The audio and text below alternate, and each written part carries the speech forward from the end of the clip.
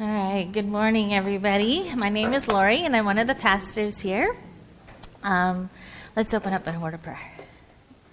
Gracious God, we thank you so much, and we just celebrate what you're doing here at Westlight, Lord, and are just so pleased and just surprised at what you are doing and how you're moving. And Lord, we just continue to ask. We don't know why you poured out your favor on us, but we just ask for more. We just want more of you, Lord. So I pray that you would speak through me this morning, that the words that are shared would just glorify you. In your son's name we pray. Amen. Okay. I'm making feedback. So, let's do this. Why don't we all stand up? And we're going to all read the Magnificat together. This is Mary's song that she sang. So we'll all read together, read slowly and clearly, and let's do this. Thank you. My soul magnifies the Lord, and my spirit rejoices in God my Savior, for he has looked with favor on the lowliness of his servant. Surely from now on, all generations will call me blessed. For the Mighty One has done great things for me, and holy is his name. His mercy is for those who fear him from generation to generation. He has shown strength with his arm. He has scattered the proud in the thoughts of their hearts. He has brought down the powerful from their thrones and lifted up the lowly. He has filled the hungry with good things and sent the rich away empty.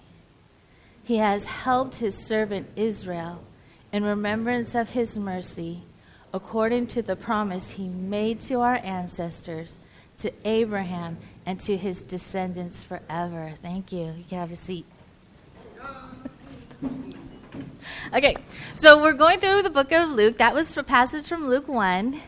And as we've been going through Luke tells the story of, to his people, and his readers will be pointed back to people of the Old Testament, what we call ghosts of Christmas past.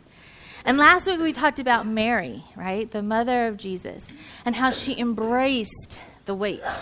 She had to wait, and she knew, or we know that God's not in a hurry, that he will take his time doing things.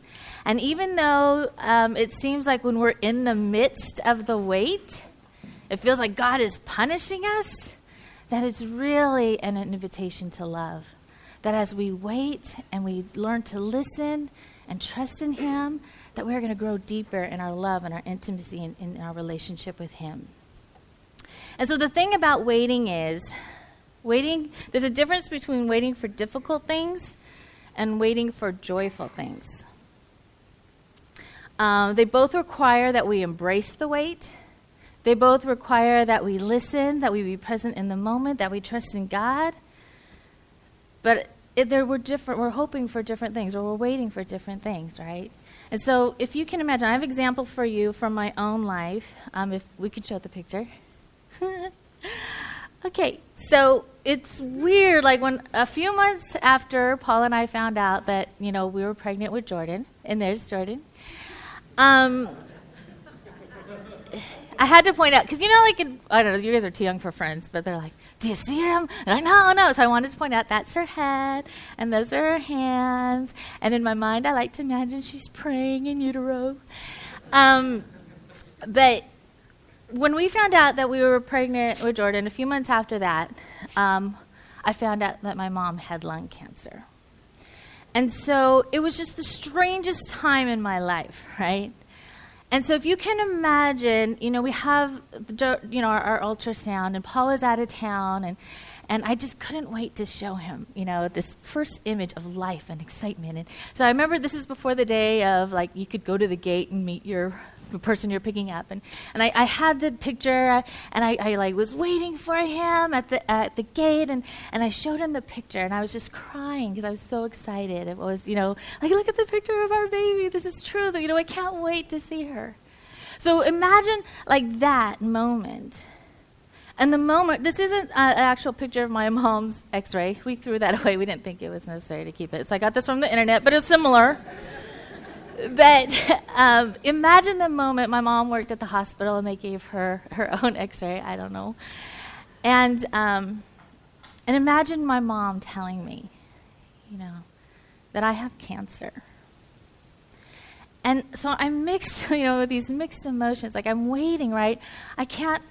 I love my mom, and I want time to go by slowly. I mean, I'm waiting for something that's sad that's going to happen, and I don't want time to go by quickly. I want to be with her every moment. And at the same time, I'm waiting. I want time to go by quickly because I want to hold this baby that I've been, I can't wait to see and imagine, God created her to be. And so it was just kind of this weird thing. But Mary, she was excited. She was waiting with hope and joy for the birth of her son, Jesus. What would she do? And how would, where could she go? After the angel tells her, she's like, what?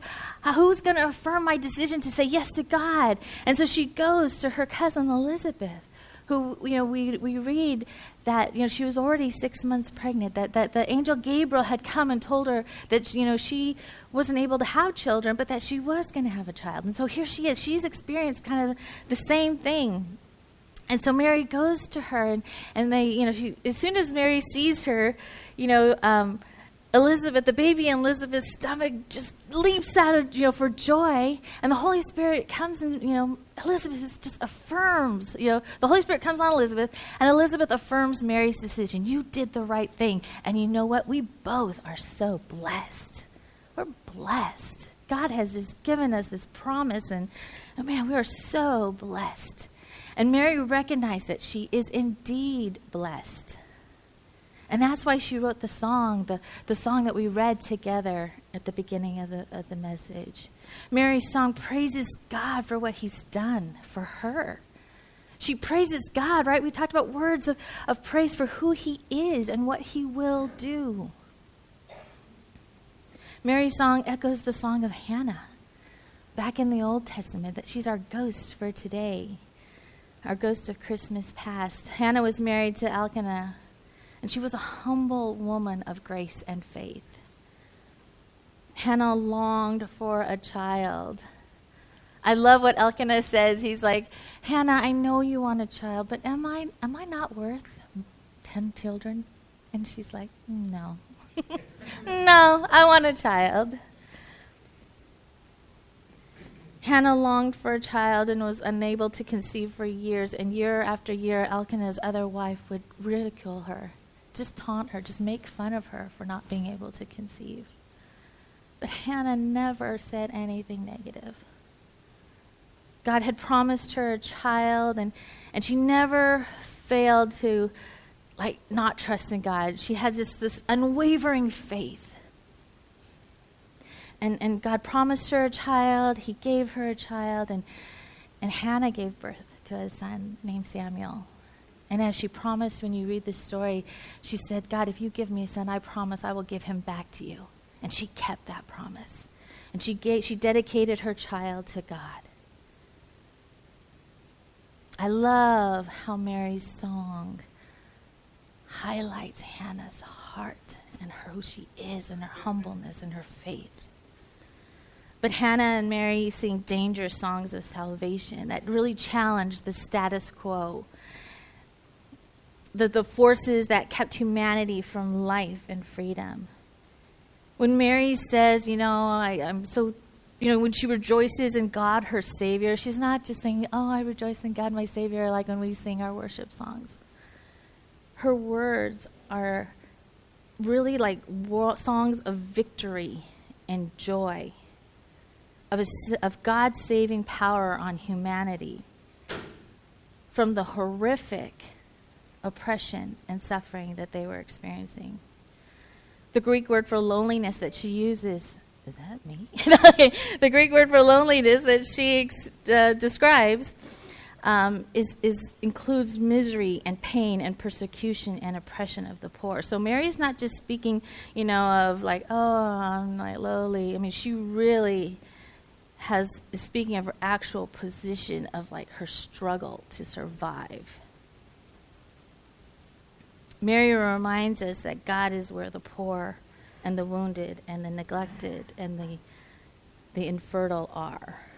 And she rejoices and she sings and she dances. She does it with Elizabeth. Because she knows that God has chosen her, that God has filled her with the Holy Spirit, and that this baby of compassion and justice was going to be born in the midst of the oppression and the suffering and the agony. Neither Mary or Elizabeth waited for the Messiah alone. Embracing the wait is meant to be done together. Embracing the wait is meant to be done together. For the next 3 months, right, she goes to visit and she stays with her. Mary stays with Elizabeth, and Elizabeth, is a little bit further along in her pregnancy, and Mary watches her and learns from her and imagines, like, okay, this is what Elizabeth's going through, and I can only imagine what I'm going to be going through in a few months. She learns from, the older person who's more wise, who's lived life. But Mary's not the only one who's blessed, right? Elizabeth is blessed by Mary's youth and her energy and her questions and her new ideas. They both are blessed as they embrace their wait together. They make space for one another. They are present for one another.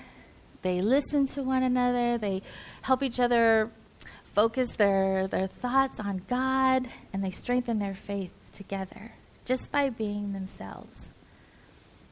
I don't think they did it perfectly. There were probably times when maybe Mary's like, Elizabeth, can you listen to me? Don't solve the problem. Just tell me just listen to me. But the important thing was that they were going through this together. I have an Elizabeth in my life. I have an older sister, Karen. And I don't know how this happened, but her oldest son is 9 months older than Jordan. And her second child is 9 months older than Micah. I clearly, subconsciously, she's really my Elizabeth in so many ways. But during that time when, my nephew was being born, I remember going to the hospital. I remember just okay, this is what I want to do. This is what I don't want to do. And I remember just listening. And we spent a lot of time together. She lived in the valley, and so we just spent a whole, there were opportunities for us to spend time together. And there were times when we would talk okay, this is so weird. We're waiting for our children. We can't wait to see what they're going to grow up to be like. And at the same time, our mom goes through chemo, or our mom has to go through surgery, and we just have this weird thing where we could be crying one day, one moment, but happy the next. And it was so valuable for me to have my sister there, and I'm sure it was reciprocal because we understood what each other was going through. We could help each other focus on God and His comfort and His strength. We experienced the joys and the sorrows, and we learned from each other. We supported one another. I'm sure there were times when she wanted me to listen and I didn't do it perfectly, or I was focused on myself. But I think the important thing was that we were together, that we embraced the wait together, that we were present for one another, just being who we were. Henry Nouwen has this quote. He wrote this about Elizabeth and Mary. He said, they could wait together and thus deepen each other their faith. They could wait together and thus deepen in each other their faith in God, for whom nothing is impossible. Thus, God's most radical intervention in history was listened to and received in community. So embracing the wait together is creating space for one another. It's being present with one another. Just being who you are.